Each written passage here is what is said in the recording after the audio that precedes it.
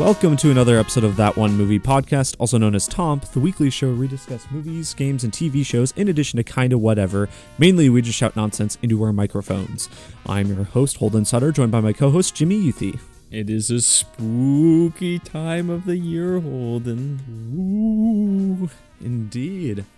Halloween, as they say. Halloween is tomorrow as of recording. Jimmy, have you been keeping up on Halloween festivities? Oh, yeah. Well, Holden, we went to the same get-together yesterday, so I hope you noticed. Oh, yeah, you were there. Yes, as Mark Antony, brawn over brains, which is just exactly what describes me all the time. And Holden, you were dressed up as? I was dressed up as Heisenberg, Walter White from Breaking Bad. I was pretty pleased with how it came out. I spent quite a bit of time assembling that costume. So how long? I think we need to hear about the bald cap experience. Okay, the whole thing, from finding one to applying it. I think we owe that to the audience here. Yeah. So I was very late to our get together yesterday, and it's because I was trying to apply a bald cap, obviously, for Walter White, and it took me. Finding it was easy. I just ordered one online, but I didn't realize how much of a process it would be. I knew you had to kind of like glue it to your head essentially, but because I have a big head and also I have a lot of hair. So trying to get all of that under a bald cap and trying to get it to stick properly and everything, it took us like 2 hours at least, from the start to the end. It was a hassle, and you didn't hear, I think it looked okay. It was a little bit wrinkly in the back and everything, but that was just kind of a workaround. That was the only way we could get it to work. But from the front, it looked pretty good, which that was the important part. That's where the pictures are taken. But you didn't hear this, but afterwards, getting it off was also a whole process. It wasn't as long, but we had to use a special chemical to get it off, which a chemical that kind of made the glue go away and everything. But then I had a bunch of liquid latex just stuck on my head. I took a shower for like 40 minutes yesterday, just like trying to get it all out. It was... Yeah, it was a lot. I didn't go to bed until like 3:30 a.m. this morning. Wow. So you should have just shaved your head, I think, next time. Just fully commit, Holden. Yeah, honestly. It would have probably been easier. It's going to make your Black Adam costume that you're wearing next year pretty difficult. Yeah, you're right. But yeah, this has been a long intro. Our episode for you this week is going to involve the final episode of House of the Dragon, the 8th episode of Andor, and we are reviewing the 1977 Japanese film House, or Hausu, which is a listener request. I haven't done one of those in a while, but we figured it's Halloween, so we can do a little horror-themed one. Oh, yes, very spooky. Gonna lose a lot of sleep over House.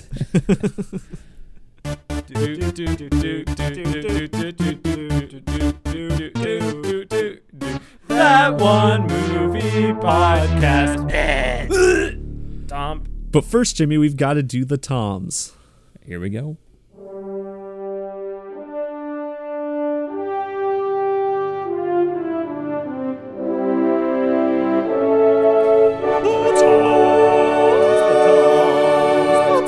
The Toms. Toms is a rapid-fire segment where we rate the news of the week in the world of entertainment on a scale of 3 famous Toms: Brokaw, Bombadil, and Bergeron. Brokaw's the highest, Bombadil's the lowest, and Bergeron is somewhere in between. Jimmy, let's get to it. Yes, Holden, let's get it started with some trailers. So what trailers should we talk about first this week? We can start with the Guardians of the Galaxy Holiday Special.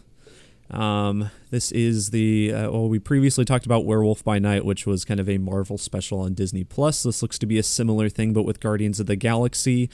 It is releasing, I don't remember the exact date, towards the end of November. And it was made coinciding with them making Guardians of the Galaxy 3, so it is directed by James Gunn and all of that. But Jimmy, what do you think of this? Looks fun. They're gonna kidnap Kevin Bacon or something. So I think that would have been funnier if they didn't spoil it. That's true. Yeah, that would have been. am kind of disappointed in that. But I am very excited that it looks like we're getting a big chunk of Mantis and Drax, which in Guardians of the Galaxy 2, I feel like that was the funniest part, maybe. Yeah. Their interactions. So I think they're a very entertaining duo. Yeah. I'm looking forward to it, Holden. I'm going to give it a Brokaw. Yeah, I'll give it a Brokaw as well. Looks like it could be heartwarming, good old fun. We'll probably talk about it. Yep, I'm sure we will. Yeah. But then we got another Marvel trailer this week, a bigger one. This is for Ant-Man and the Wasp: Quantumania, the third Ant-Man and the third Ant-Man movie, I guess. Second Ant-Man and the Wasp movie. Yeah, this is coming out in February. I think it's directed by the same person who did the other two, which is Peyton Reed, I believe. Yes, it is. Shimmy, what'd you think of this trailer? I have not seen either of the Ant-Man movies. So, yeah, I mean, it looks good, I guess. I mean, Kang's in it. Mm-hmm. The beginning is a little silly, where it's like, oh, we still want to help people or whatever. I'm assuming it's his daughter.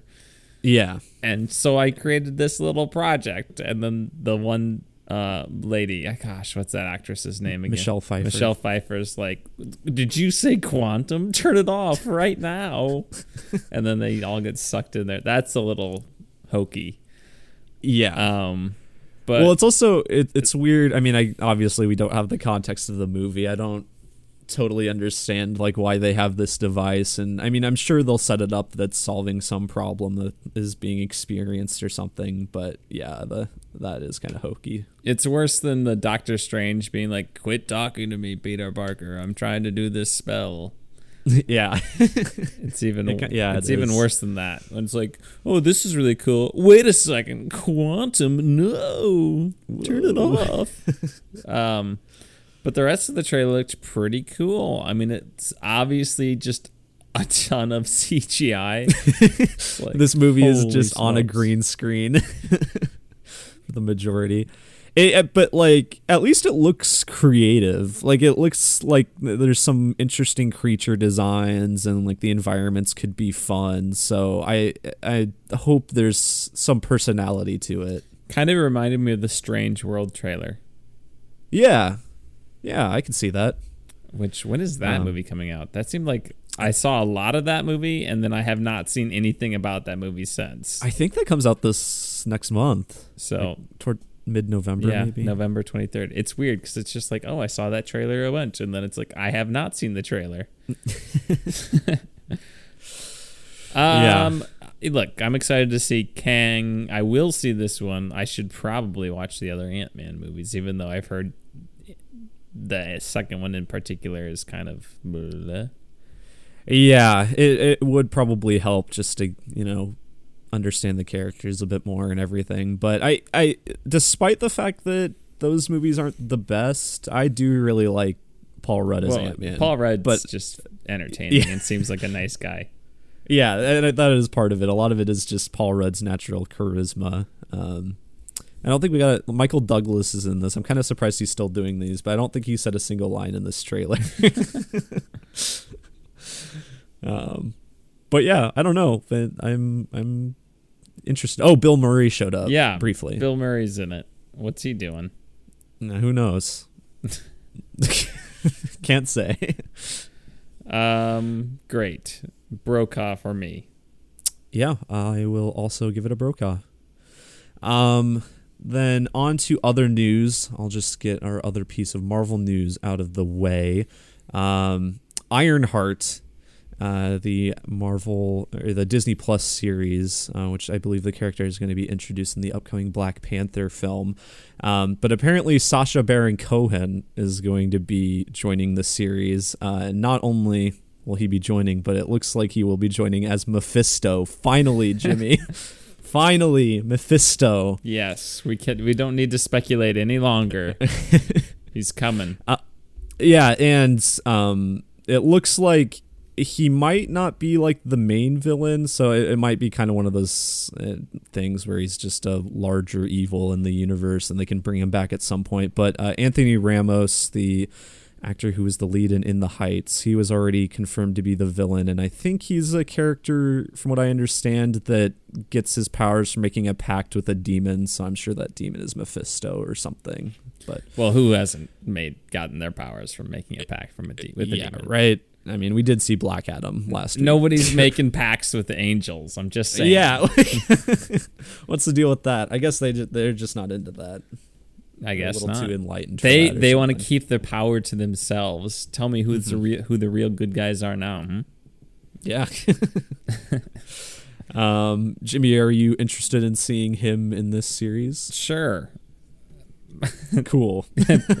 I haven't seen the 2 previous Marvel shows, so I gotta catch up at some point. I don't know, when is Ironheart coming out? That might be next fall. I don't remember exactly. I think it might be next fall. Sounds good. All right, I will give the casting a Brokaw. Sure. Yeah, Brokaw from me. On to DC news, which we actually have quite a bit of DC news this week. We'll start with Henry Cavill.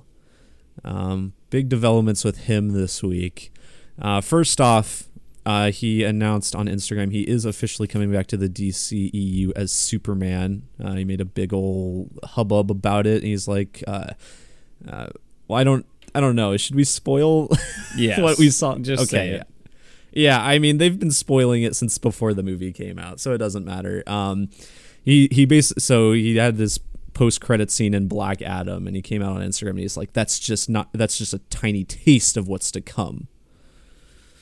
Cool. So, you eager to see more Henry Cavill Superman? Well, Jimmy? I feel like he didn't deserve to not be in any more Superman movies. Yeah, I think with the right writing, he could do good. I mean, he is a good actor. Is he? I am not convinced. Well, but he was good in Mission Impossible. Okay. I would. Do you not think he was good in Mission Impossible? No, I do not think he was very good in Mission Impossible. I thought he was. I guess that's like the only thing I've seen him in aside from like the DC movies. I thought he was good in that. Just let him do his British accent in a thing. I just is like whenever he's talking in an American accent, it's like, it's the job. I'm like, no one sounds like that, sir. Just talk in your normal voice. I haven't seen The Witcher eventually, which I'm guessing is a segue into some further Henry Yeah, Cavill news. we can talk about. Look, I'm happy for him. Brokaw for Henry Cavill coming back. It's because I think he looks like Superman. He seems like a genuinely nice person, and people like having him as Superman. So why not? Yeah, he's a gamer like the rest of us. Yeah. I'll give it a Brokaw. But then, the other Henry Cavill news is that apparently he's going to be leaving the Witcher series after season 3. So season 3 hasn't come out yet. I don't know when it's on track to, but he's going to be in that. But after that, he's going to be replaced by Liam Hemsworth, which is interesting. And it's interesting because apparently like this show has a 7-season plan, and apparently like Henry Cavill had previously stated how committed he was to it, and he is like a big fan of the video games and everything. So I mean, this is speculation, I guess, technically, but I feel like this is mostly because of the DC movies, and like he just got such a good deal with that or something. That would be my best guess. You would think so.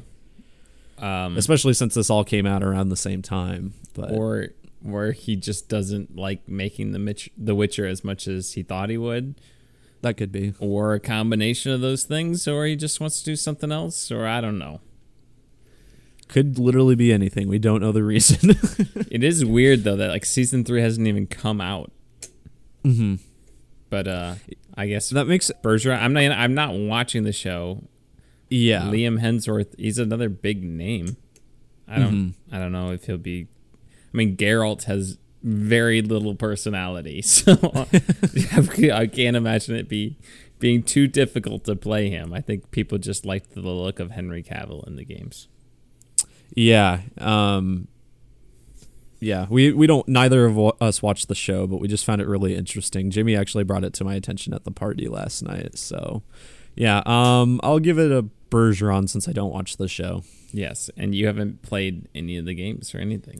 Yes. I know basically nothing about The Witcher other than he has white hair. I played 50 hours of the third one and I was like, is this story ever gonna get good?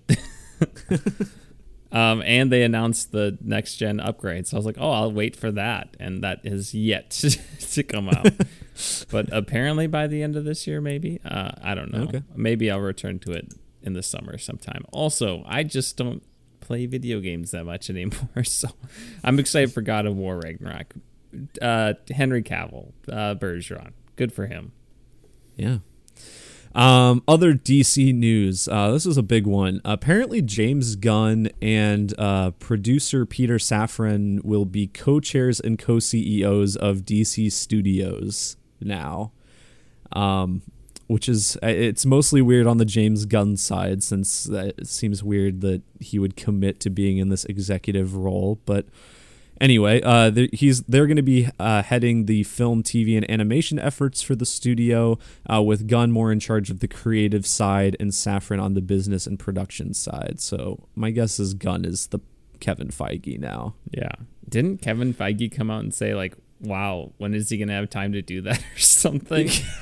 Well, yeah, so what Kevin Feige, I saw, it must have been at like the Black Panther premiere or something. He said something like, "Oh, I'm in full support of James Gunn doing this, and I'll be the first in line to see what he does. But he has a lot of work to do, like before Guardians of the Galaxy comes out in May. Still, so he's still on the Disney leash. Yeah, for a little bit longer." I saw that James Gunn also said that Kevin Feige was like the first person he talked to about it. So my guess is that Kevin Feige's supporting him and everything, and at least publicly. Well, I mean, they seem both like nice people from the outside looking in, so cool that they could do this. It does seem like, when will this really come into effect, since he'll be busy with all that stuff? Yeah, and you already have other movies and stuff that are in deep production and slated to come out next year and everything, so... Well, will James Gunn cut Ezra Miller? Absolutely. It's got to be happening, right? You would think. Well, good for James Gunn. That makes me more excited about DC. Mm-hmm. So, yeah. Brokaw, I guess? Yeah, I'll give it a Brokaw as well. Yeah. And he's going to be wrapping up Guardians, too, with 3, because they said that was the last one, it's not like he's being taken away from that. It kind of sounded like from the start that was going to be his last one. So yeah. Other DC news. The Batman 2 is not expected to come out until 2025, Jimmy, because Variety reports that Matt Reeves hasn't even delivered a finished script yet. All right. Well, doesn't surprise me. 2025, that's a 4-year gap then? That's fine. I mean, that's a few years away. Yeah. I can wait. Yeah. I can wait. Just be good. That's all I can say. Just be good. Just please be good. Yeah. Yeah, I don't know. Not much to say about that. I'll give it a Bergeron. Sure. Yeah, Bergeron for me. Okay. And now this was very interesting, Jimmy. The next Star Wars movie is apparently going to be written by Damon Lindelof. The least controversial writer in Hollywood, Damon Lindelof. Yeah. It looks like there's no director currently attached to it. It's going to be coming no sooner than December 2025, but it is quite likely the next theatrical. Okay, but what does that mean? Star Wars movie. What does that mean? What? Because it's the quite likely the next thing. How many times have they said this is going to be the next thing? Well, yeah. I mean, it doesn't really mean anything at this point. For all we know, Taika Waititi could just hammer out his movie and it'll come next year. I think more likely this movie also just never happens. Yeah.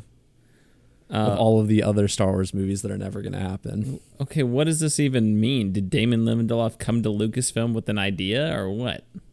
I don't know. I don't think the article I read clarified, but I would think so, because I feel like Damon Lindelof is a guy who just writes whatever he wants. I get that too. Like, he just sits down and wants to do something. He's like, hey, I got this idea. Yeah. And people like him because he made Lost. Yeah. And some good things. He made that Watchmen show, which I really, really like. Yeah. But Yeah, but also very few details about the movie, but apparently it is going to take place after Rise of Skywalker, but of course not be part of the Skywalker saga. They may bring back a few returning characters, but... What? Okay. I don't know. know. That sounds... I am not excited. I'm going to just say Bombadil. Really? Yes. I think I'll give a Bergeron because I think if Damon Lindelof is writing it'll be at least interesting. He's It'll a be big ideas guy, different. but I don't want anything to do with anything. Just completely separate at this point. Yeah. Like, there's nobody in the Rise of Skywalker where I'm like, oh boy, I really hope they return in some form. Like, who? Maybe they'll do a redemption on Finn and Poe. They've already just ruined those characters to me. I don't care about them. I just don't want to even think about those characters. You guys botched it. So Yeah. just do something completely separate, Damon. We will be in full support. cut your losses. I just don't think there's what is there interesting to talk about there? Like, oh, there's just another new thing going on or what? Maybe if there's hey, there's a power vacuum now that exists. I think there could be interesting stories to tell. You don't need to do another Empire situation because that would be boring, but just do something more unique in the Star Wars setting. Okay. I don't know. Yeah, we'll see what happens with that.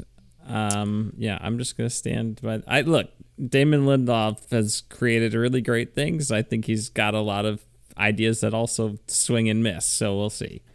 Mm-hmm. I'm just, in terms of surefire hits, he is not the first person that comes to mind. So, and Lucasfilm, holy smokes, do they need a surefire hit for their next Star Wars movie? Yeah, they really do. If it was like, hey, James Mangold is gonna do the next Star Wars movie, or Denis Villeneuve, something okay, but I don't know. We'll see. Hopefully, I'm just hoping he had an idea. He goes to them, and that's how it starts. Me too. Next piece of news, Jimmy, Saw 10 coming out next year. We are getting Tobin Bell back. Oh boy. I forget. Was he in the Jigsaw? Yes. Right? He was in Jigsaw. He wasn't in Spiral. Spiral, that's right. Gosh, I forgot that there were two. I forgot. Non-numbered entries. Yes, I forgot that Jigsaw and Spiral were two different movies. Wow. That's great. When is Saw 10 taking place? I have no idea. I don't think there's anything about the story out. I don't know if it's gonna, follow anything from Spiral or if it's going back to other stuff, but I just want to return to, honestly, just follow Saw 7. Just go back to there. I liked Jigsaw well enough, but just go back to the story that was set up in those first 7 movies, continue that insanity. I would be very happy. They need to just retcon him dying. He died in the 3rd movie. This is going to be the 10th one. It's incredible. It is insane that he's appeared in more movies after he's died.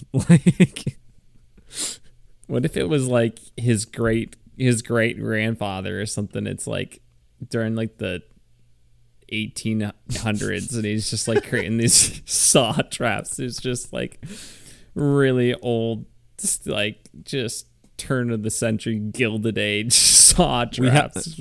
We haven't done gruesome. Saw in space yet. No. I'm saying go way back in time or go forward in time. Yeah. Let's take it to a different time period. That would be really funny. I saw the future. Brokaw, yeah, definitely. This is a Thomas 2 thumbs up Brokaw for me. Indeed. Final piece of news: Venom 3, Jimmy, is apparently going to be written and directed by Kelly Marcel. She was the writer of the previous 2 movies. I forgot to check. I think this might be her directorial debut, though. And Deadline also reports that this is the final chapter in the Venom saga. Thank goodness. You don't want Venom 4 through 6? No, I don't. Brokaw Okay. that it's ending. Yeah, I'll also give it a Brokaw. There we go. Very good. I think that's it for news, Jimmy. This week, you got anything I missed? Emily said something like they're making a new Sims game or something, so she's excited. Oh, okay, So, cool. Good. If you like Sims. Good if you like Sims. I think like God of War Ragnarok just like leaked or something, but I don't know anything that happened. So yeah, I'm I saw looking that into like it. I saw the detail like story or something had leaked, like it always does, like weeks before a game comes out. But we'll see. Are you getting that day one, Jimmy? I think so. Yeah, I think I'm gonna get that Okay. day one. I just haven't played sat down and played a video game since the summer when I played Guardians of the Galaxy. So I'm excited to just do that. Yeah, I might. I mean, I'll talk about it more in What Are You Doing? I'm nearing the end of Kena Bridge of Spirits, but then I'm gonna have like a gap of a few days where I won't know what to play. So maybe I'll hold off and just buy God of War. Yeah. Anyway, Then we could review it on the podcast, somewhat close to its release date. that would be cool. Yeah. For our famous segment, Togpa. All right. Alrighty. Is that Yeah. it then? I think so. All Let's right, talk yeah. about the House of the Dragon finale. All right, some hot D coming at you for the last time in like a year and a half to 2 years. Here we go.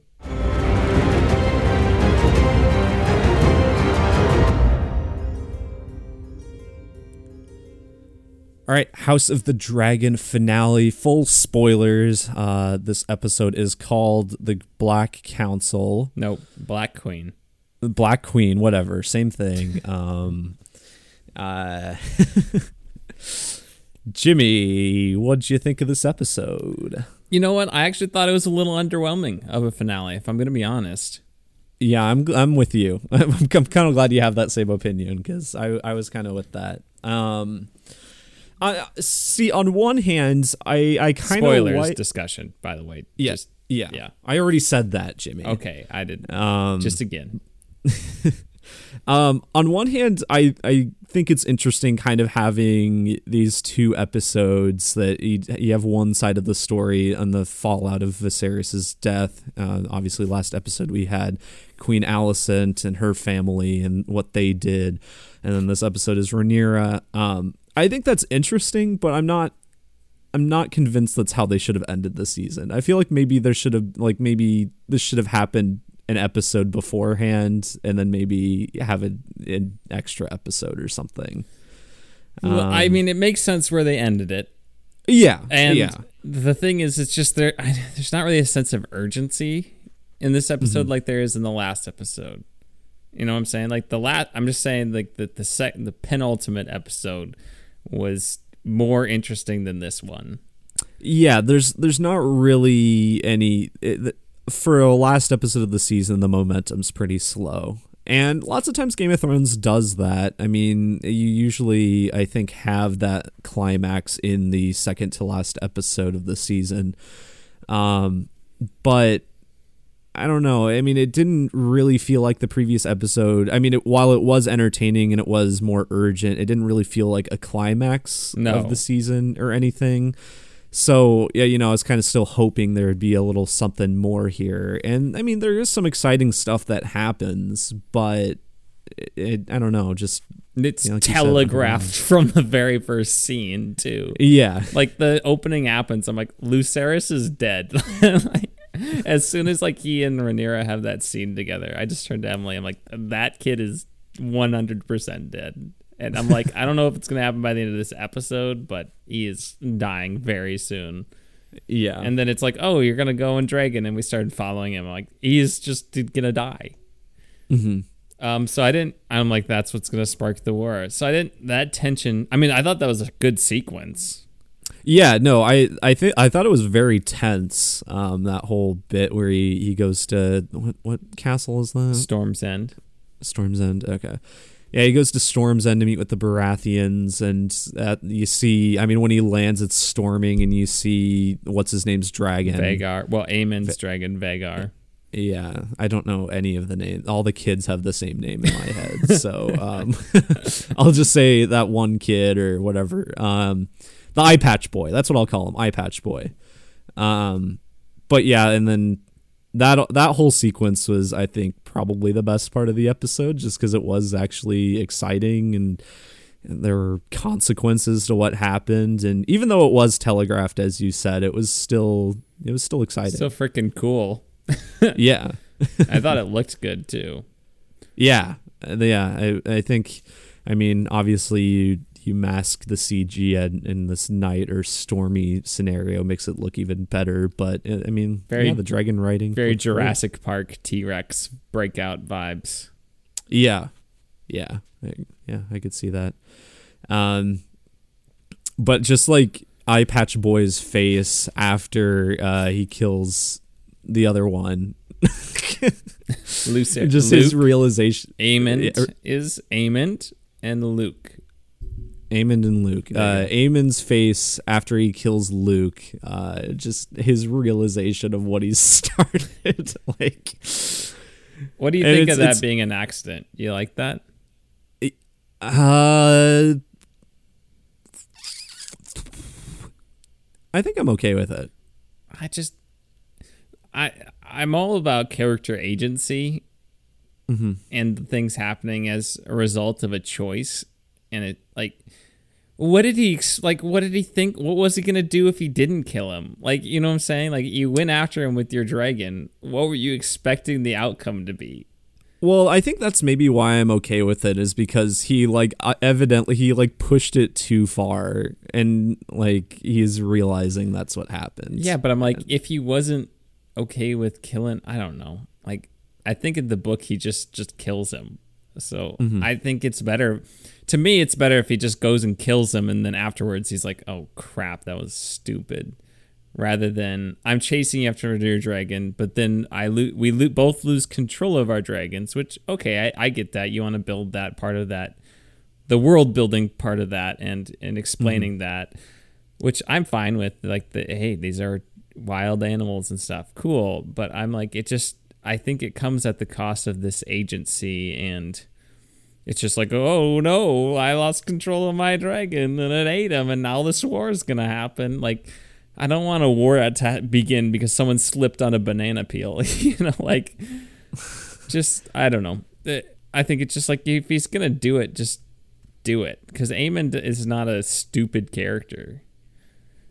He's a very smart character, so I'd rather have him be like, just doing it and owning it, rather than whoopsie doodly, I accidentally killed this kid and now a war is gonna start. Yeah, I don't know. I'm personally okay with it. I'm not sure I would totally buy it if it was on purpose either. I'm not sure either way is particularly the most engaging for me. So I don't know. Either one's just fine. Or he has another reason to be angry at Luke or something. You know what I'm saying? Just give him some sort of motive, or I don't know, extra motive. Because they did, like, you took out my eye. Gonna freaking, like, your parents can't protect you now. Was Luke the one that took his eye out? Yeah, it was. Oh yeah, that's right, because of the conversation they had. Like I said, all the kids are the same, except for Eye Patch Boy. Yep. I don't know. What else should we talk about? The other, so I do like that scene overall, though. Very cool. Rhaenyra, big frowny face. Yeah. Final shot. If looks could kill. So that was nice. I liked her coronation and the juxtaposition, if you will, with that of Aegon's. How hers is very impromptu, and it's her father's crown instead of Aegon in the dragon pit with thousands of people, and the conqueror's sword and the conqueror's crown and all that. Yeah, it's very peaceful. I liked that Rhaenys kind of explains why she didn't kill the king. Yes, I do too. Which, yeah, it was nice because that was something we talked about last week, and it makes sense. I mean, she's right. It's not her war to start. Like, even though she did kill a lot of innocent people, and I'm not entirely over that yet. Yeah. Yeah. Just murdered 1,000 people. But no, I like that scene too. And I like how Rhaenyra is very much like, it's like the Cuban Missile Crisis. Yeah. Rhaenyra is like JFK being like, yeah, you know what? Maybe we don't want to just launch the nukes right away. And Daemon's like, yeah, let's launch all the nukes. Yeah, no, I think their dynamic is fleshed out in an interesting way this season, but at the same time, I feel like it's a weird time to introduce their like conflict with each other because we haven't really seen that so far. And obviously, I know it's going to become more of a thing in the next seasons and whatever, but I don't know. It's the last episode of the season, and all of a sudden they're not completely on the same page. Yeah. I thought the part where he's like choking her out was like, what? I don't know. I was like, do we have to do this? Can we not just fight with each other? Yeah, because then it adds a whole other layer of like, well, they're not going to stay together, clearly. Like, at some point, either one of them's going to die or they're going to separate or something. Like, I didn't necessarily get that. I just was like, can we just not have a disagreement between a man and a woman that doesn't have that? Can we just not include domestic violence with that? Like, it felt like it was a little unnecessary. I mean, yeah, that's the domestic violence is why I think that, though, is because now like Daemon has kind of crossed a certain line in our eyes, and so. But yeah, I agree. They should be able to just argue. I don't know. For me, I thought I interpreted it as like this is a thing to show that they're disagreeing that we're never going to come back to. And if it's just that, then I'm like, that was pointless and just unnecessary. Maybe. Holden, we have another childbirth scene. My goodness. Yeah. I was like, Jesus. What is happening? Why are we doing this? This was not necessary.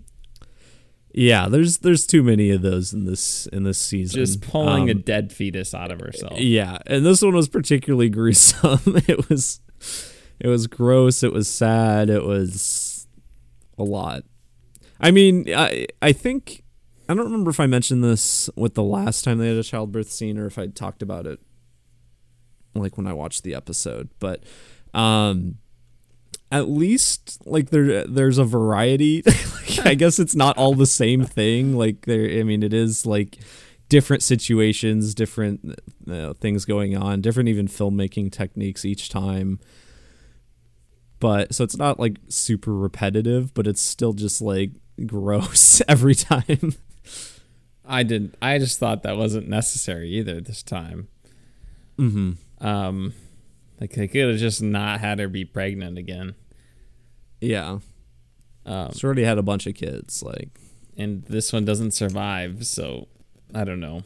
I don't know what their point was with that. Like, I guess they're showing, okay, she's a queen.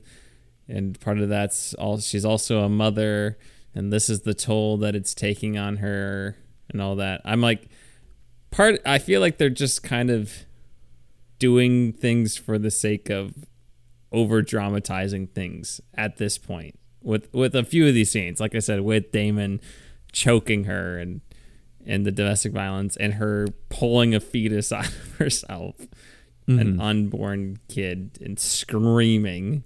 Just like, do we need this? Like, I don't know. Yeah, I don't know. The childbirth scene itself in this, it didn't really bother me too much, aside from the fact that it is another childbirth scene. I mean, whatever. It's, I guess, a physical manifestation of her grief of losing her father and everything, and whatever. It's fine. Who cares? Yeah. Okay. I just thought it was like, okay, that's just it was kind of my reaction. Mm-hmm. Although the ending of the episode was the strongest part, so that's a good place to end. I'm excited for season 2. Yeah, I'm kind of surprised general positivity towards this episode, because in some ways I get like Boys season 3 finale vibes from this a bit.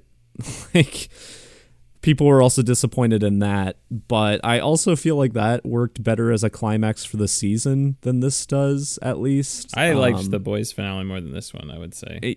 Yeah, I did too. Both are still a little disappointing in the grander scheme of the season, but yeah, this one's just, I don't know. It's an okay episode. It's like middle of the road for the series so far, but yeah, it's got a higher IMDb score than the 9th episode. Yeah, which that's weird. I saw that. That's what I was kind of basing my previous comment on. The only one that it's not higher than is my favorite episode. Yeah, that's weird. Because I would say it's maybe the weakest episode of the season. Okay. That or like the one where they go hunting, the third one. I thought that was also a weaker one. Yeah, no, but still, I'm like, hey, I like this show a lot. Overall, season 1 was exactly what I was wanting to see. A few more time jumps than I thought there was going to be. I thought it was just going to be like one big one. I didn't realize there were going to be like 2 other ones after the big one. Well, and there's even, 1 or 2 in the first half as well. So like there's a bunch of time jumps. I was listening. George R.R. Martin was doing an interview, and he wanted to do a whole prologue episode that was like Joe Harris's 2 heirs who both died, and that's why they named Viserys. He wanted to do that as like a prologue episode and have another 40-year time jump, and they're like, no, George. Got to put a cap on it, George. He's like, nobody liked that idea except me. I'm like, I wonder why, George. Not all your ideas are winners. Oh, we didn't talk about the Otto Hightower coming. Yeah, coming back. Boy, if I was that guy, I would send a messenger.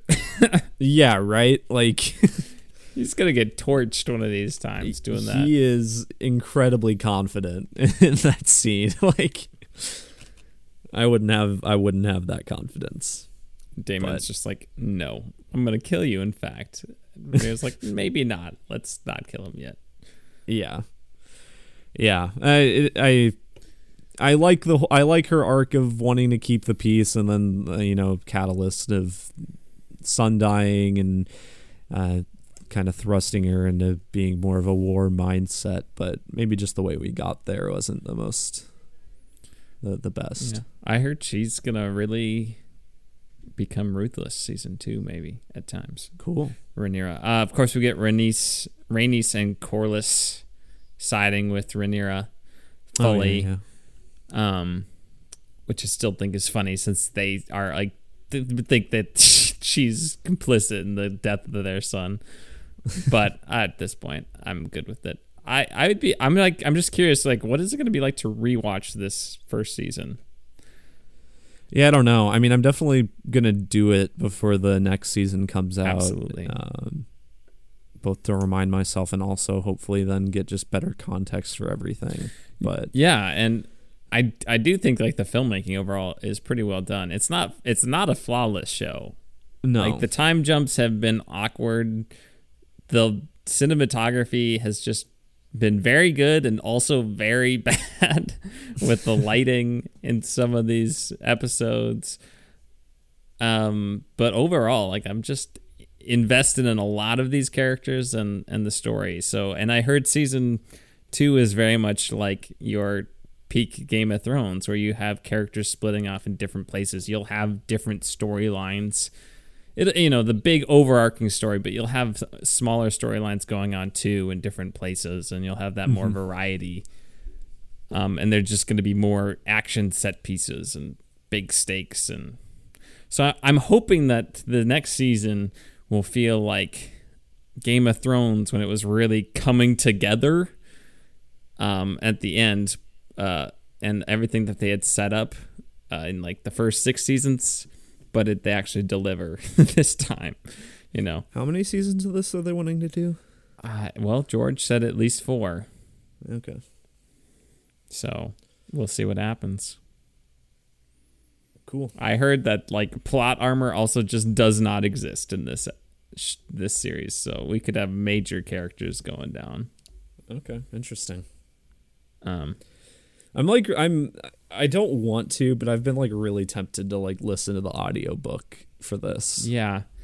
Well, I do believe I know how like some of the one of the major characters dies, and I'm like, I wish I did.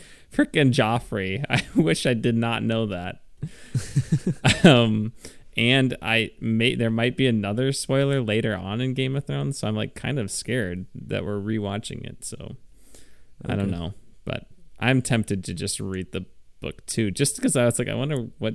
And I haven't read any of them. What George R. R. Martin writes like. Yeah, people seem to like it. So yeah, he's writing a second part to Fire and Blood too. He said he's 75% done with Winds of Winter. Yep, Did you see so that? only like another 3 years away then. He's like, I was listening to this interview. He's like, I find the easiest scenes to write being Tyrion. He's like, those just write themselves. The hardest scenes to write, those are the Bran scenes. I'm like, well, maybe you just shouldn't have included him at all, George. Yeah, maybe you should just write him out and kill him. You should just freaking kill him.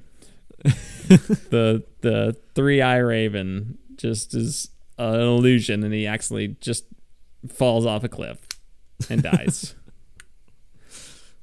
But yeah, anything else? Damon sings to a dragon. It's a big one. Yeah, big wild dragon assumed.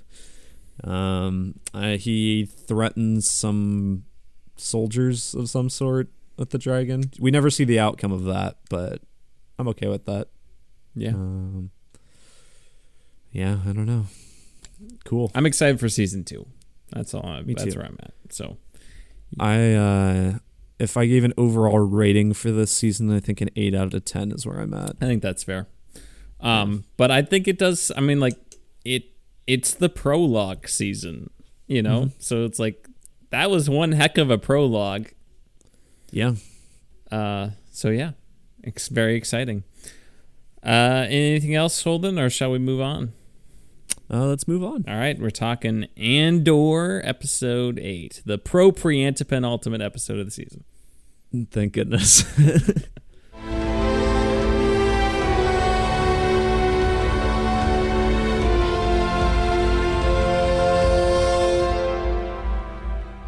All right, Andor episode 8. Full spoilers as usual. This episode's title is, Jimmy. Oh gosh. It's the place, like Narkina 5 or something. Yeah, whatever. Something like that. Yeah, Narkina 5. I got it. Woo. Yeah, I think so. Good. I think that's how you pronounce it.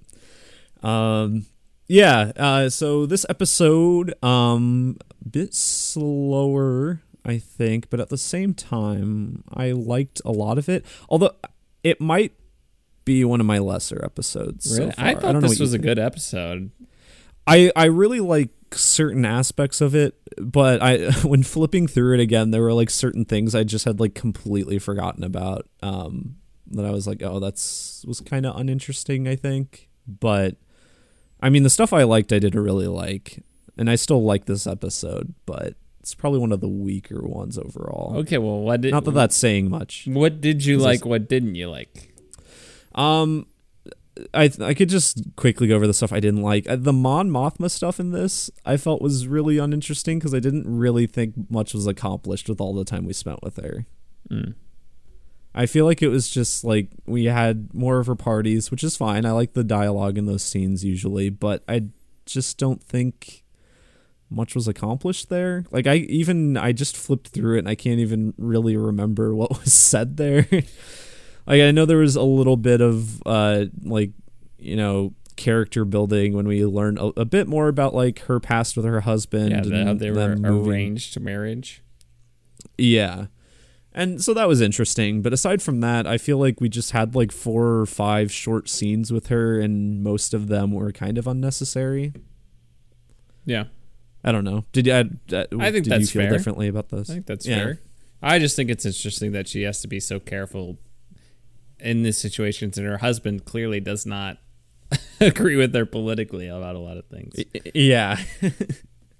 But I mean, she is still one of my favorite parts. I've done nothing but praise the other episodes she's in, so I'm still interested to see what future holds for her. And like you said, it's like they would go to her for like 2 minutes and then it would be back. Mm-hmm. So I didn't think, to me, it wasn't like bogging down the episode. And I think her story is interesting. So I am interested whenever we go to her. But like you said, was anything majorly accomplished through those scenes? No, I don't think so. Yeah.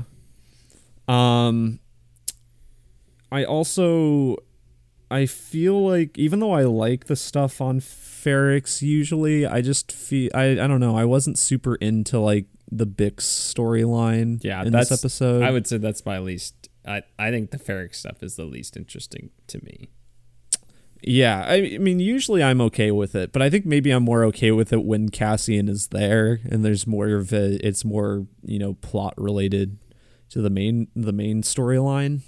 But yeah, it was probably weakest in this episode. I mean, I like where it ended up at the end, but aside from that, but everything else I think I liked quite a bit.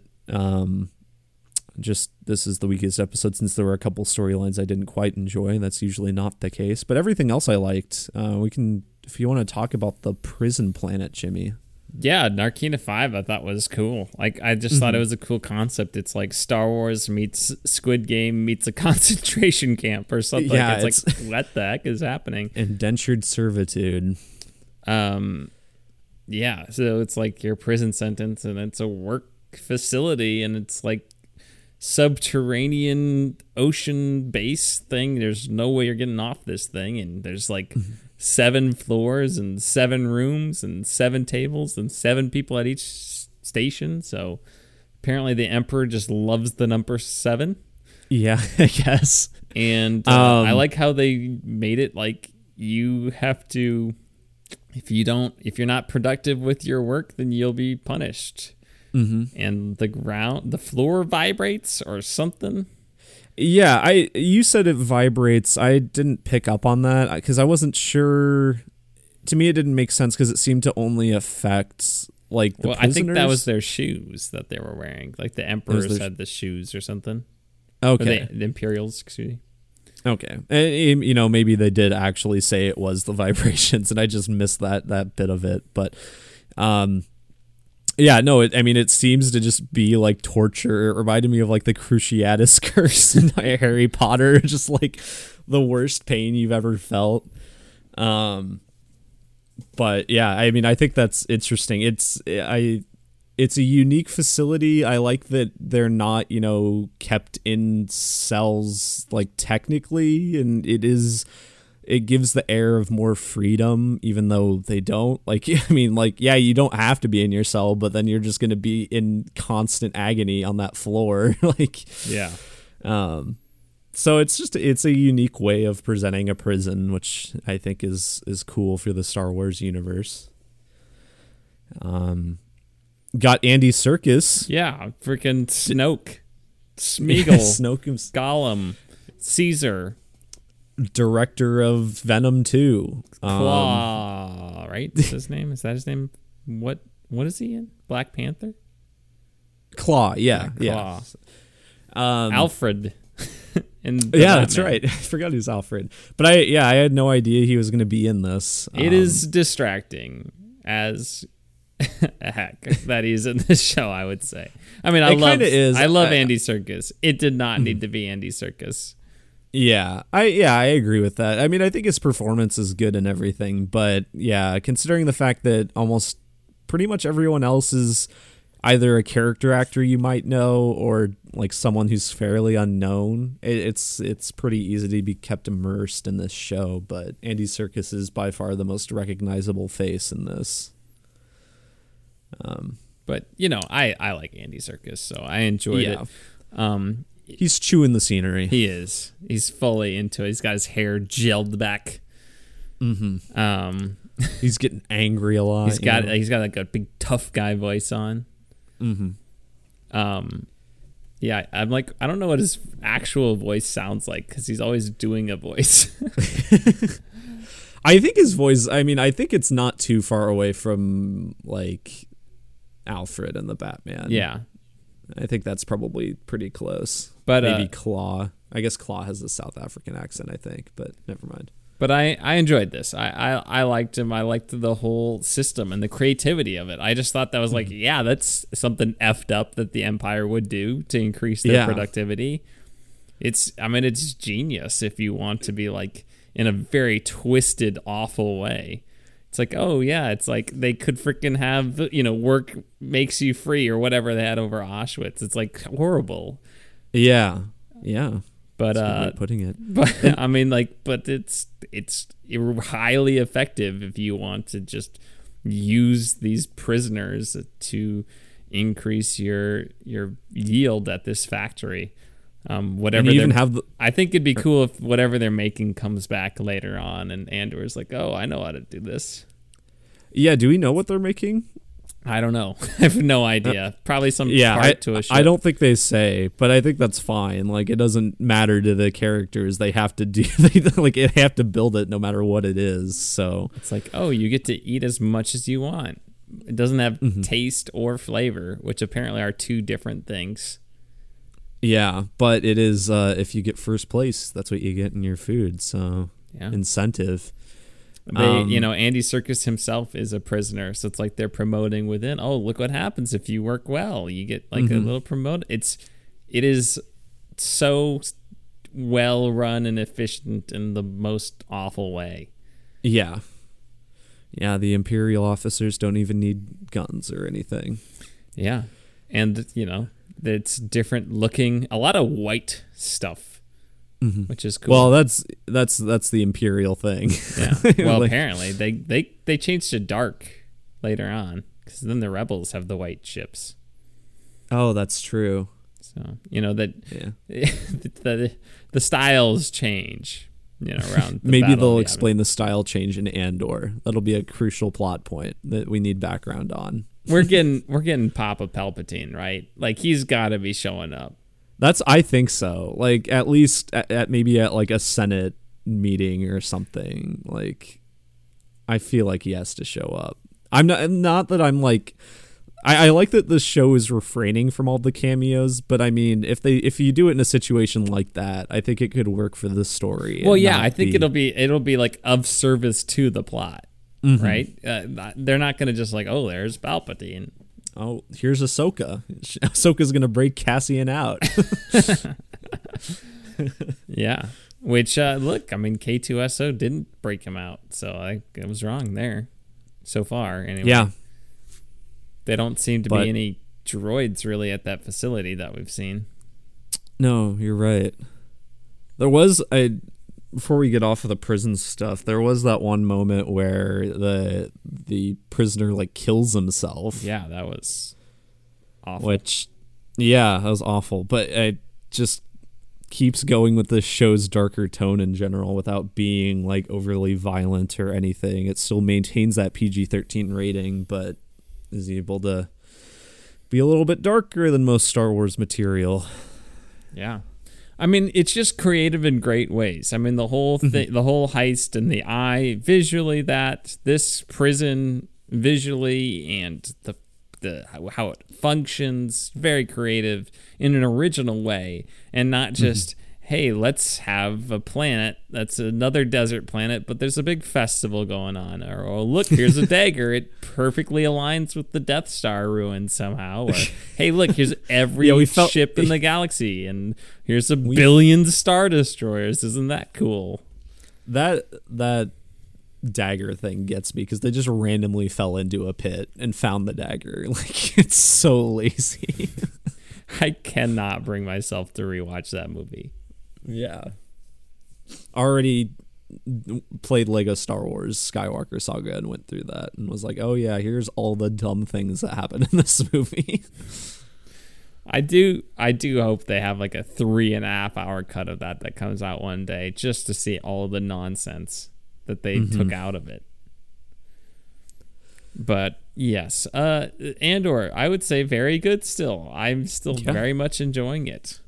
Well, we haven't, before we move off of it, we haven't even mentioned, is his name Karn? Cyril Karn? That's the, I think that's the punchable face guy. Punchable face guy. Yeah, I believe his name's Cyril Karn. Finally found out his full name. I just call him Karn, but, he gets interrogated by our other, seemingly main antagonist. Yeah, and you're like, oh yeah, that's right. She is a bad guy. This person I've been rooting for. Now I see her side where she's like, oh, I suck up to my superiors. Oh, someone lesser than me, I will just completely make them feel awful about themselves. Yeah.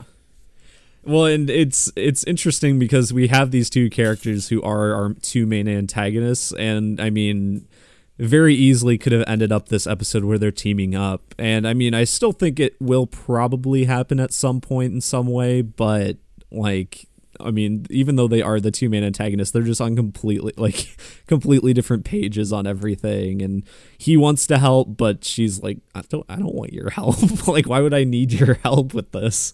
I have the Imperial backing. Well, maybe what they're building towards is that she doesn't take it. Like, they don't team up, and that's what cost them. And it could maybe, be like, yeah. He's super frustrated, and that like is the theme. Like, that could work well, or they just team up and they lose anyway. But like thematically, I think it would work well. Like, hey, this is how we can fracture the Empire. They're so interested in promoting themselves that they can't come together like we do as a rebellion and all that mumbo jumbo. Yeah, no, whatever way they take it, I'm very interested to see because I'm enjoying both of those characters. I was waiting for Ava from Ex Machina to step in that box thing. Oh yeah, it's gonna look like that. But cool stuff. Other little bits that we haven't mentioned. Luthen is like, I'm not gonna communicate. Or wait, Luthen goes and meets Saw Gerrera. We forgot that bit. Yeah, I thought he's like, I need you to meet this person, and he's like, no. So it seems like which was a little interesting actually. I'm like, what are you talking about half the time? Because they're mentioning all these characters. I have no idea who they are. But the other time, it's like, hey, no, factions exist in the rebellion too. Yeah. It's like these people are these, like, I don't know. It's like the, we're watching Game of Thrones. So it reminds me of like the wildlings are like coming together under Mance Rayder, but they're different factions and some of them do not like each other at all. And the rebellion's kind of like that too, where Saw Gerrera is like, yeah, we could work with these people, but I don't like them at all. I don't agree with their values or their ideas. So I thought that was interesting. Although the scene itself, I was like, whatever on. It wasn't distracting to have Forrest Whitaker back. Yeah, no, I mean, I think Saw Gerrera is a character who people seem to really like. Like, I think people like him in maybe Rebels and the various other extended universe stuff. But we haven't really gotten... I mean, he was in Rogue One. He wasn't the best in Rogue One. I mean, he was fine. Save the rebellion. Save the dream. Yeah. I will run no longer. Just sounds like an old man. He just dies for no reason in that movie. Yeah, anyway, I'll be interested to see if he shows up more. Maybe they'll do him right this time. Yeah. Anything else, Holden? I don't think so. I thought the end of the episode was weird because they were just like working or something and then it ends. Yeah, they were working because it doesn't. I mean, it could have ended with Bix getting abducted. Yeah, like I kind of figured that's where it was going to end, but it doesn't quite. Yeah, I don't know because it like returns to them working, but as far as I know, nothing happened. They were just working. Yeah, right? I'm trying to remember. I mean, I skipped through the episode. I'm not even sure I watched any of that bit again. But I think you're right. I think it just was that weird ending, but good episode. Yes, I agree. Let's talk about our next thing, Holden. Yeah, let's do it.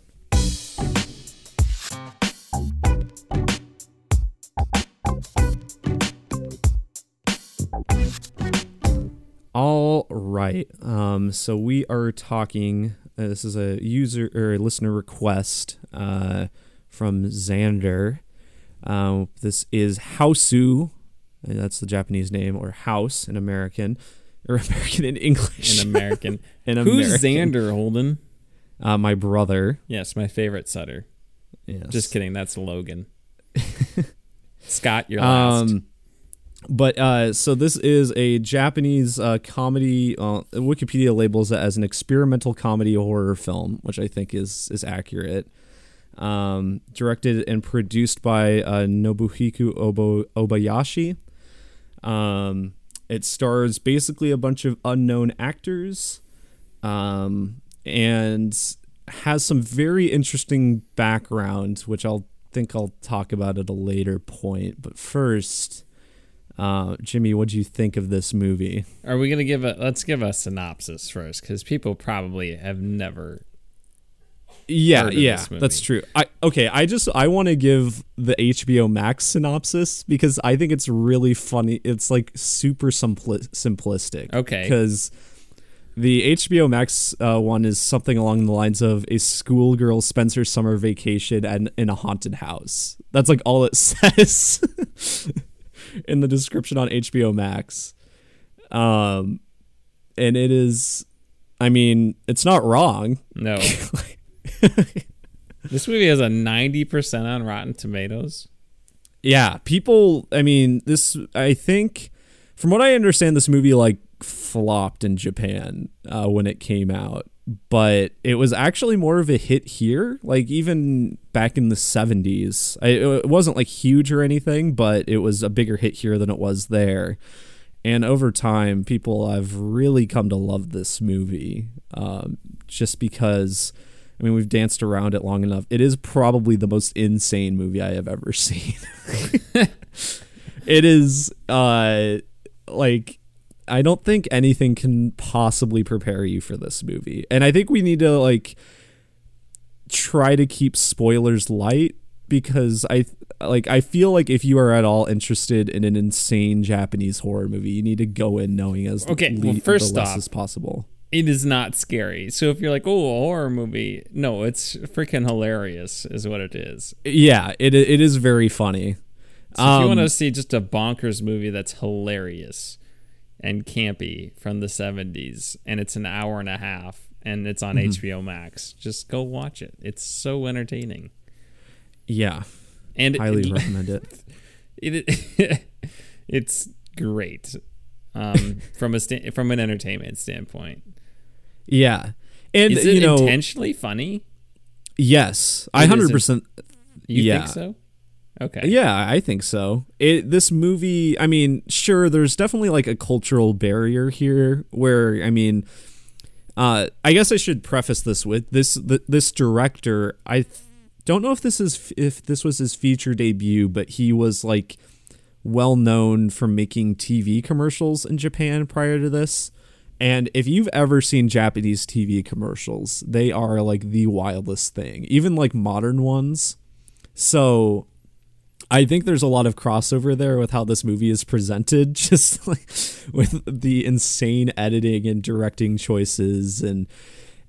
But yeah, I don't know. I think this movie is intentionally just the craziest thing. Yeah. So look, if you want to just see, hey, look, it's Halloween, so if you want to watch a movie that's not scary, but it's a haunted house and it's hilarious, and you want to watch it with friends or just by yourself, even it's funny, just go. This is a good one. You have HBO Max, just watch it. Yeah, it's an hour and a half. It goes by pretty. I think there's like a couple parts where it's like it drags a little bit, but mainly it's constantly entertaining. I feel like once it really gets going too, like especially in the second half. But yeah, no, it is only like an hour 20 or something, so it's not like it's much time is spent on it anyway. But kind of talking about vague things about it, I guess. The acting in this, I think, is like it's kind of bad, but I think part of it is intentional, to like playing up on the camp aspect. I guess I don't know. Like, I don't know if these actors are talented enough to be purposefully playing into the camp of this movie. Maybe I'm giving them a bit too much credit, but I think it works perfectly for the tone.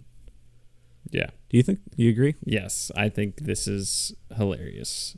Watch it. Anything else is there honestly anything else to say non-spoiler wise at this point? Probably not. I guess, like, just to encourage you guys to go see it. Kind of the insanity we're talking about deals with like the editing, visual effects, just storyline and everything. Like, pretty much every aspect of filmmaking in this is dialed up to 11 levels of insanity. Yeah. It's not like one aspect that is particularly funny. It is like everything. And I think it is very much an artistic choice to do it this way. I think I'm willing to give this filmmaker the credit he deserves, because I think it is entirely on purpose. So, okay. Yeah, I really liked it. Regardless, it's funny. Yes. For me, I honestly think I'm going to give it an 8. I'm teetering towards even higher than that, but I think this movie is very, very good. Okay. Sounds great. Let's dive into spoilers.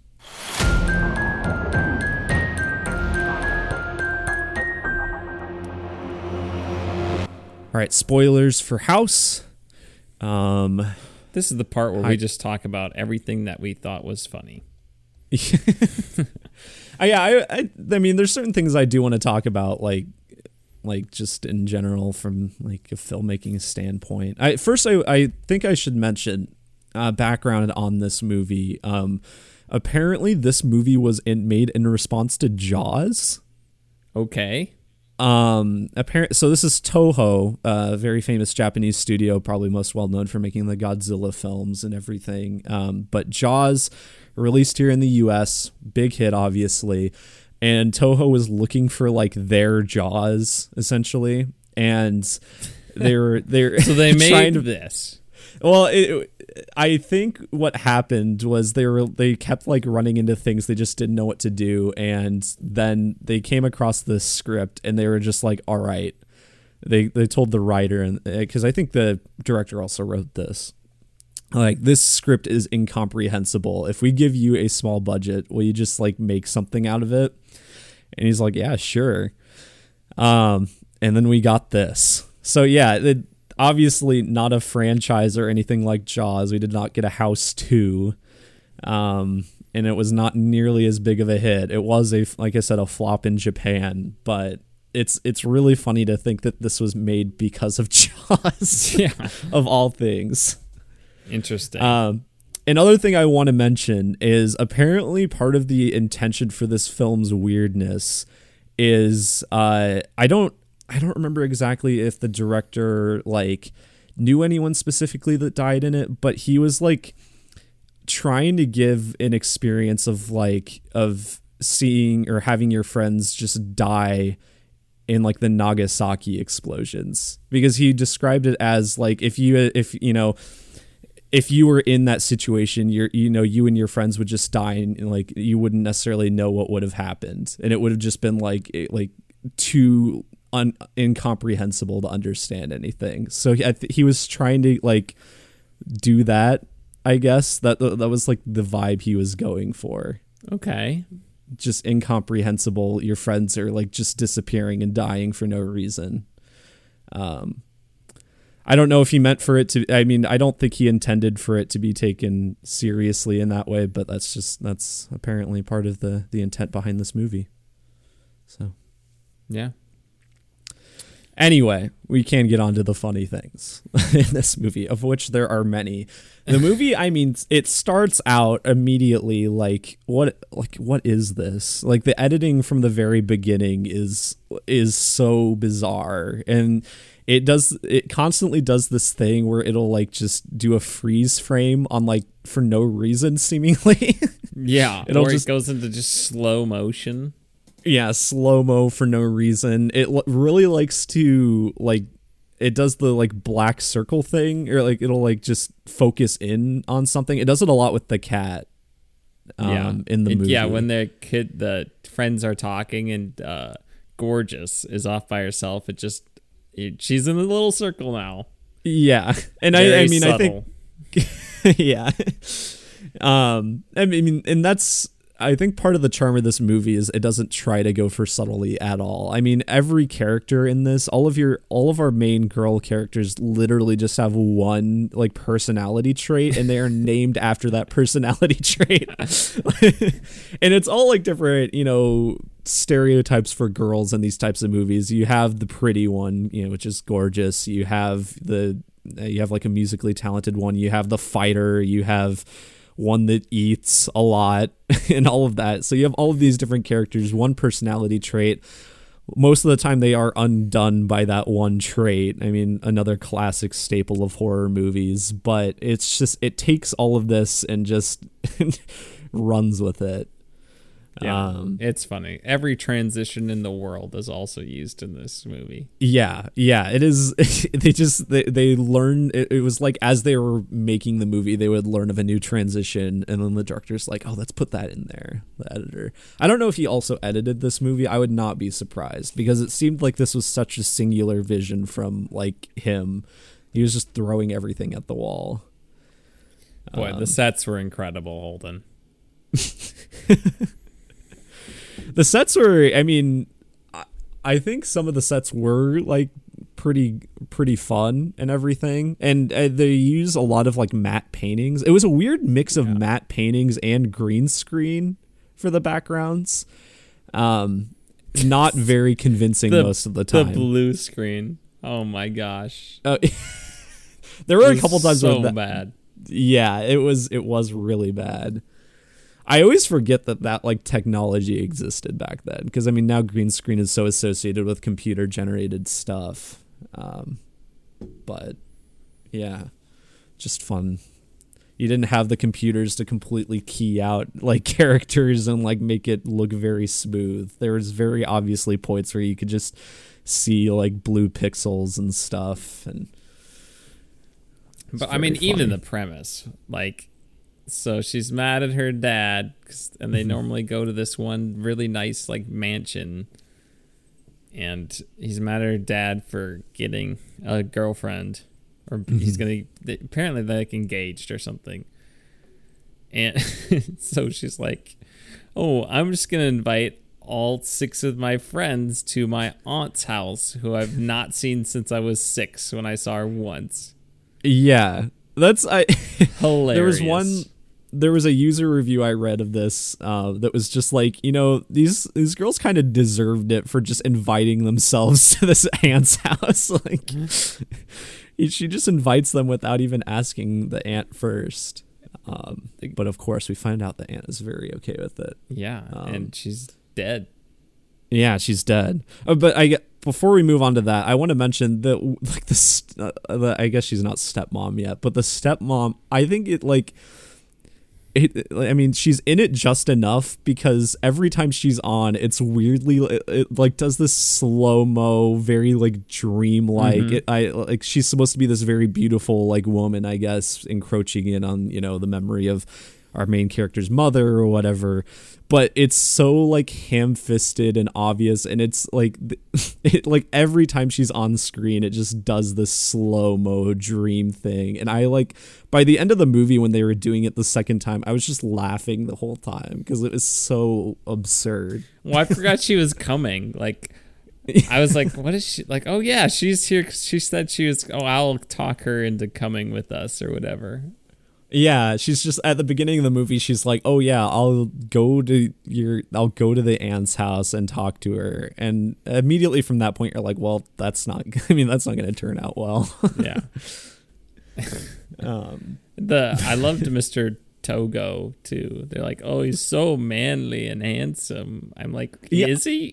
And he's like their teacher or something. Yeah, I didn't totally understand that. I'm guessing, that's very much I don't know if that's at all, a modern Japanese culture thing, or if it's just of the time as well, because like there's like this weird, like, I don't know if it's totally one-sided or if it's like, if there is more going on with like this romance between, I think it's whatever the dreamer one, what's her name? Fantasy. Between her and Mr. Togo, but he's also like their teacher, so that's kind of creepy, but who knows, maybe that was, you know, a thing in Japanese schools in the 70s. I can't say for sure. Yeah. Very weird stuff. But I mean, as soon as they get to the house, I mean, you have the creepy watermelon guy beforehand, and the bus stop is in the middle of nowhere, and they have to like hike. Yeah, the watermelon guy. I forgot about him. And okay, so it is at the end of the movie, that is Mr. Togo that just gets turned into bananas, right? Okay. Which I thought that scene, it's like, it's so funny because there's like basically no setup to it. He just shows up and he's like, oh, I actually like bananas more than watermelons. And then he just turns into bananas. Off screen. Yeah. Like, I thought Mr. Togo was going to end up being the husband of the lady, or like he was going to transform into the aunt, you know. Okay. That's how it's going to end. But then he was bananas. I'm like, well, I guess that didn't happen. Yeah, he's I mean, compare it to like The Shining with what's his name, the groundskeeper who you keep cutting back to throughout the movie. He's like coming to save them and then just dies. Yeah. Let's see. This movie is like The Shining, Holden 2022. It is very similar. I mean, from the beginning, when they get in the house and the chandelier like twinkles, and it's the kung fu music got me every time. Yeah, it's so funny. It's such a jarring change of pace because for the most part, you have like one musical theme throughout this whole movie, and by one, literally one musical theme that plays the entire movie. And I mean, there are variations on it. I'll give it that. But I mean, you occasionally break it up with that. And I feel like there's one other one that it occasionally would, but I can't remember exactly. Like, I can't picture it in my head or whatever.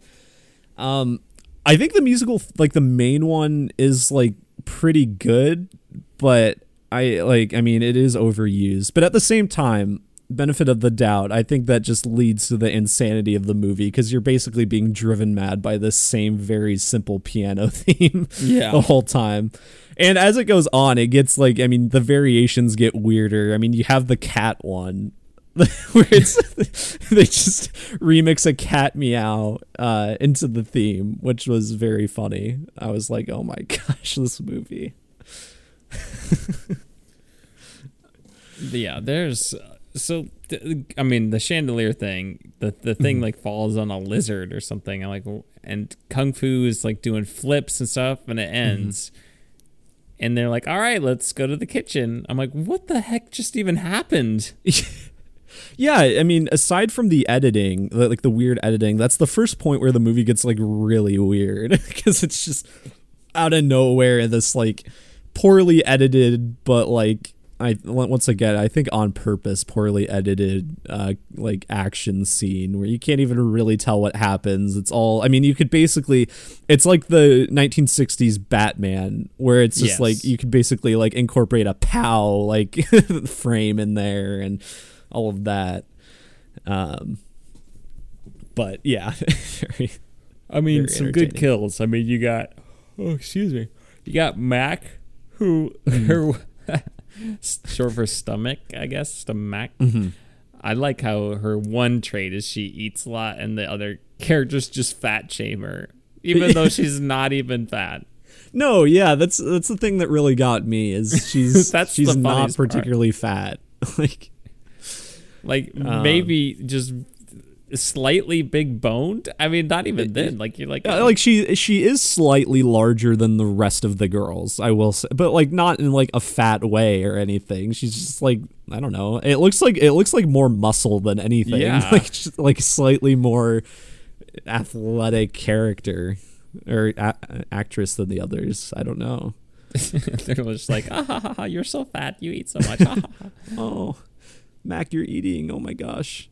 But yeah, Classic then classic Max. She's killed off screen, which I mean is fine because I think it's made up for in the payoff to her death, which is truly the first crazy thing that happens and is so funny because yeah, her being pulled out of the well and then the way that her head floats is so clearly just like on a string or something. Like I don't know exactly how they do it. Well, it's string and then it's like blue screen too. Yeah. Like you can tell they made like a prop for a head for part of it. Yeah. But then it's just blue screen other parts. She but bites just like the character in the butt. Yeah. Yeah, that all was very whatever. funny, and from that point on, you're like, okay, I know what type of you kind of get what the tone of this movie is gonna be. Just you have horror, elements, but just not taken seriously at all.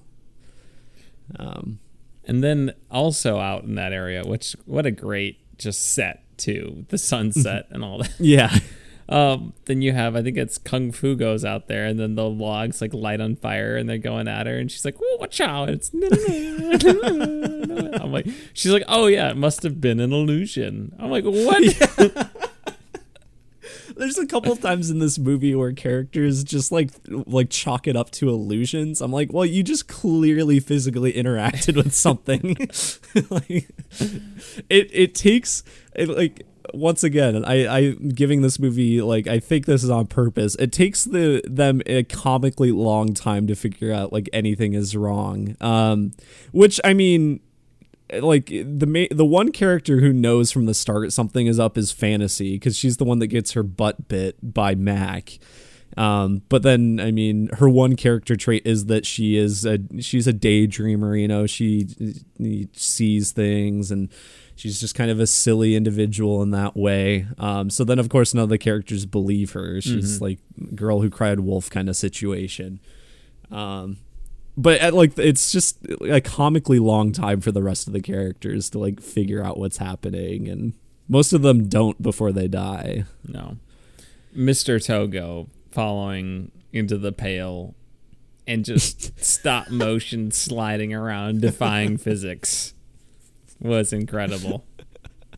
I always forget about that. I forgot about that, and then you mentioned it yesterday, and I forgot about it now. But it's so funny. Even like the guy, like the shoe repair guy, like going to the music. It's like, what is this? Yeah, this. I mean, with that, you have that stop motion scene. This movie really does just incorporate like every type of editing, every type of visual effect.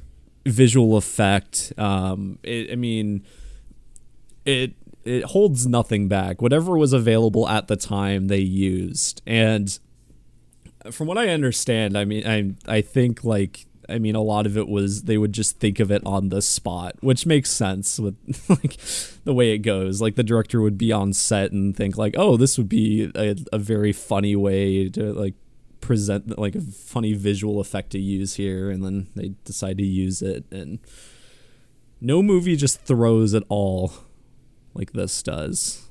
I don't think. Holden, is there a better death in the movie than Melody getting eaten by the piano? I don't think so. That one was hilarious. I don't think I laughed harder in the movie than when her arm got like chomped off and flew across the room and landed in the bowl with all the goldfish. Well, I think it's really funny. Like, so she has the piano. She's very musically inclined. But she gets like cut on the finger or something when she's playing it. She's like, oh, that's weird. But then she goes back and she keeps playing like even when her fingers get bit off. She's like smiling. She's like happy about it. And then her hand gets bit off. She's like, oh no. Yeah, and that's the point where she realizes something is wrong once her hand is gone. But yeah, that the way, I don't know exactly what they did for the piano eating scene. It looked really bad. It but was like very a green funny. screen. Yeah, cut her up late. Like they filmed her on green screen, and then or they filmed separate elements, and then they like seemed to like cut them out and put them over the other film. Whatever it was, it looked awful. And they did that so much with just various like heads and limbs in this movie where they just like, I mean, most of the time when you see a disembodied head in this movie, it's like inexplicably still alive, or it's like a hallucination where it's still like it's talking or something. And so it's always just like keyed out on a green screen or whatever, and it's just poorly floating there. I mean, you have like, there's like a weird sequence later where it's just, it basically going through all the girls in order that died, and all of their heads are just floating there, and it looks really dumb.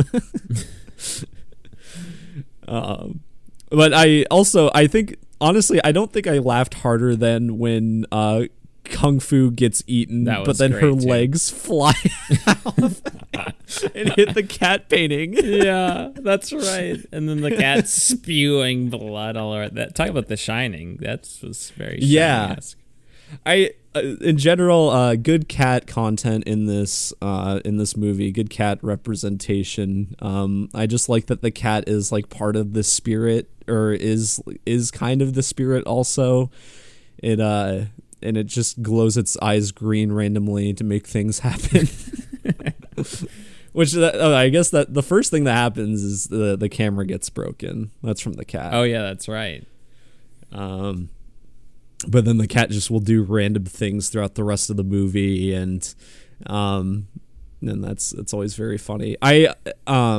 We keep jumping around, but I just keep thinking of like different things to talk about. There's the one scene where the ant like goes into the fridge. Oh yeah, which just disappears into the fridge. Which Fantasy sees, and she's the only one that sees the ant do any of these weird things. She disappears into the fridge, and like, I don't know if it was like supposed to look cool, because then like in the next they like splice together two shots, because in the next shot then she's like right next to the camera, she's like up in the attic or rafters. Oh yeah.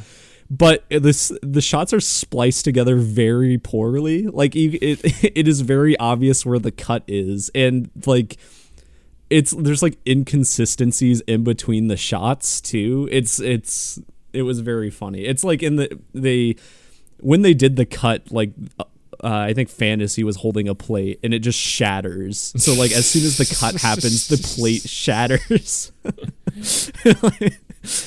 And then the ant comes up and is closer to the frame. But yeah, it's very funny. What a wild movie. There's also the scene where who is one of the characters, I forgot, they're just juggling light. Oh, that's right. Yeah, when does that happen? I don't remember. It's towards the end. There's what's her name? It's like buried under the mattresses. Yeah, that's Sweet, I think. And then she gets trapped in the clock. There were some that I'm like, I can't track what's happening to who. The clock one, was that supposed to be the same one? I can't remember if the clock was supposed to be her or if it was supposed to be Gorgeous, because I think Gorgeous at that point had already been like taken and possessed or whatever. Yeah, which I didn't see coming. I thought she would be like the last person left, but she went out before a lot of the other ones. Yeah, and that sequence was probably like the trippiest, most confusing part, because it wasn't really clear what was like happening. I mean, I guess you can say that for most of this movie, but she's sitting at the mirror and then she's suddenly like on fire or something. The fire effect in that was really bad, but very funny, hilarious. But then yeah, she ends up getting possessed. It is kind of weird that the ant, after she goes into that fridge, she is absent for most of the rest of the movie. Yeah. And it is mostly then Gorgeous being possessed by her. So yeah, that was interesting. You got to do what you got to do, Holden. Possessing your nieces. Yeah, I guess. Yeah, and I thought the backstory for the ghost was kind of generic, kind of lame, but also kind of suitably very hilariously underexplained. Like she's just like her husband, or her husband like went off to war and never came back, and now she's dead here in the house. Yeah. Like, I don't think it ever explains how she dies or anything. Maybe it's I don't know if it's implied to be suicide or anything, but I don't think so. regardless, she's haunting this house. Yeah, her body gets more powerful throughout the movie. Yeah, the more kills that happen, it shows her like eating Mac after Mac's death, but she's also, it's like unclear because she's a ghost, but she also seems to have a physical presence. Yeah. Whatever. I mean, it's not like that nothing else in this movie is explained, so I'm not gonna get hung up on that. But anything else, Holden, you want to talk about here? I will say the one bit that I like effect that I think was kind of cool was the flooded room. I thought that was kind of interesting and fun. I mean, some of the other effects that surrounded it were, I mean, pretty cheesy, and there's the one bit that I think is it seems to be kind of iconic when I was looking it up, but like when the painting of the cat is like, I mean, first of all, it keeps changing faces, but then it the ghost like comes out of it. It looks very silly.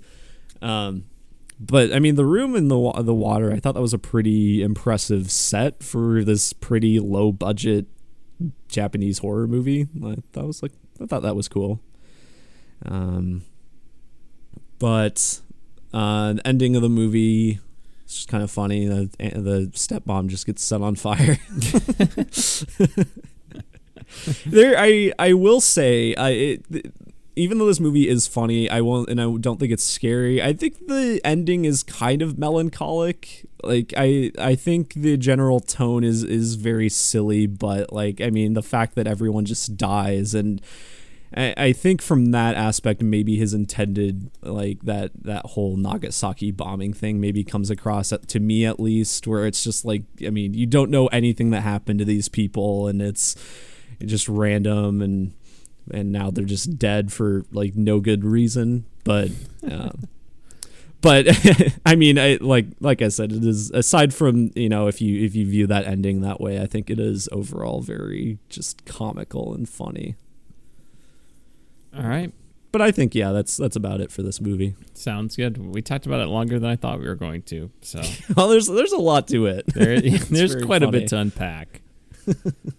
All right, Holden, what are you doing?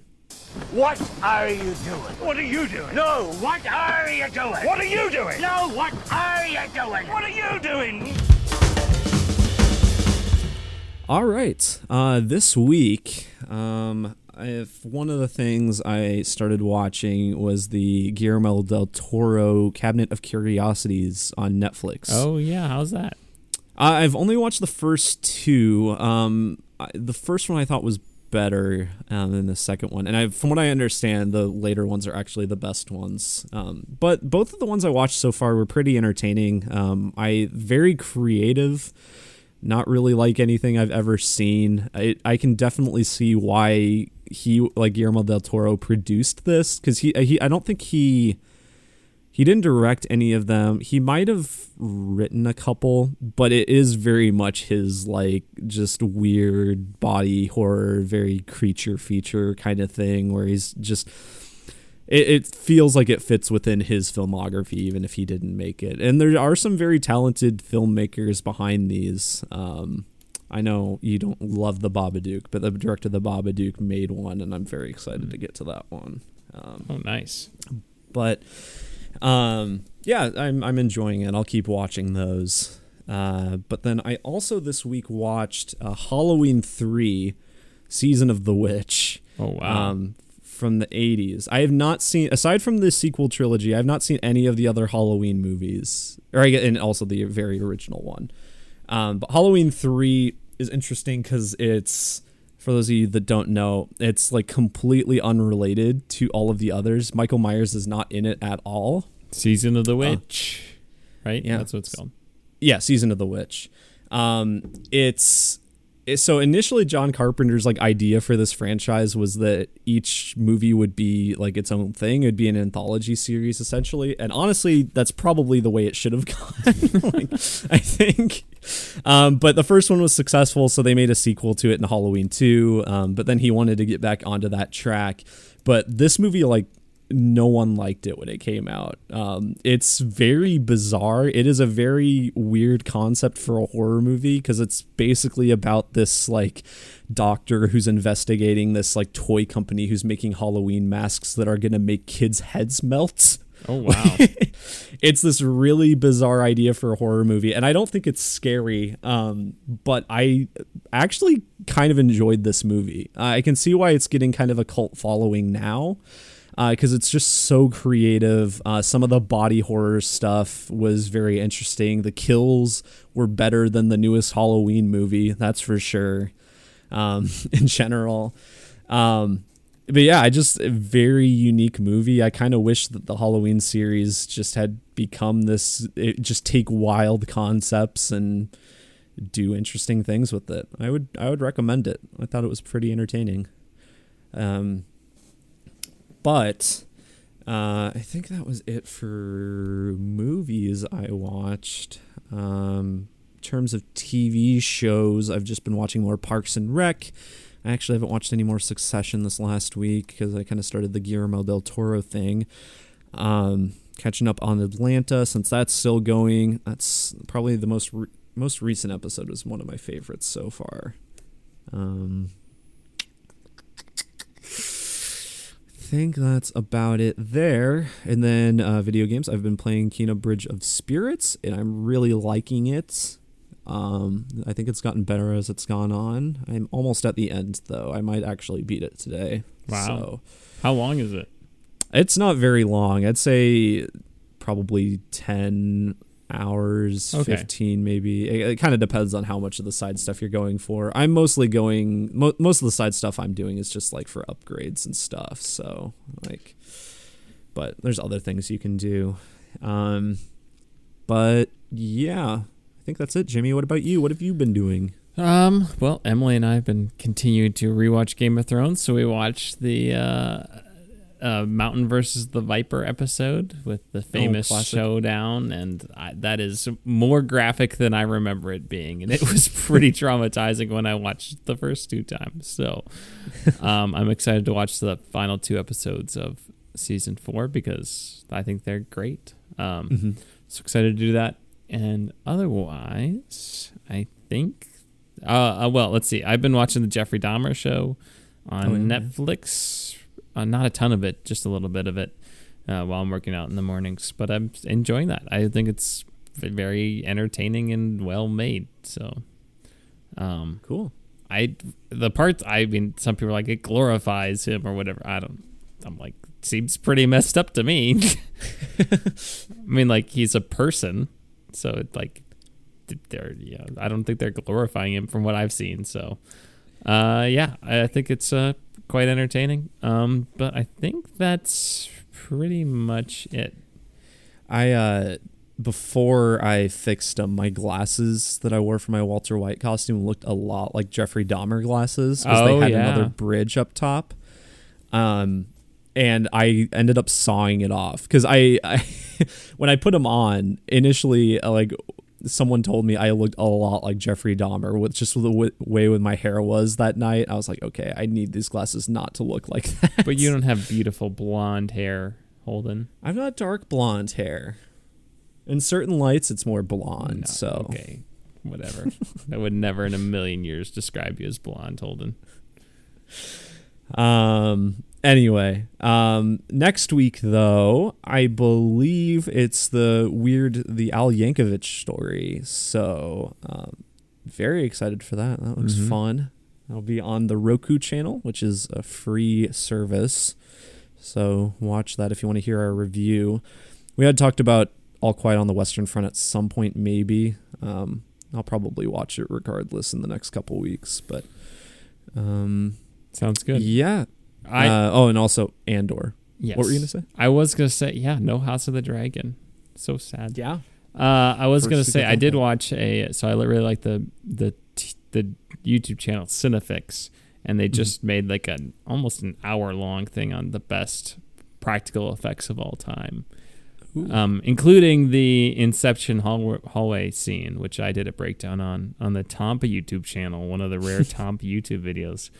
But I would highly recommend that video if you're interested in that.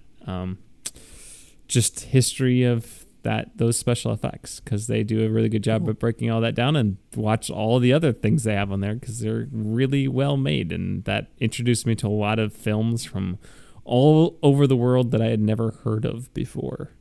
Cool. So yeah, awesome. Yes, nothing else, Holden? Yeah. Listener requests taking us home? Yeah. Well, if you want to leave us a request like the one we just talked about, please leave us a good one. I quite enjoyed this one. You can do so by leaving us a 5-star review on iTunes, or by emailing us at tompodcast@gmail.com, or by donating to our Patreon. I believe that's it, Jimmy. All right, sweet. Adios, pantalones. Love you.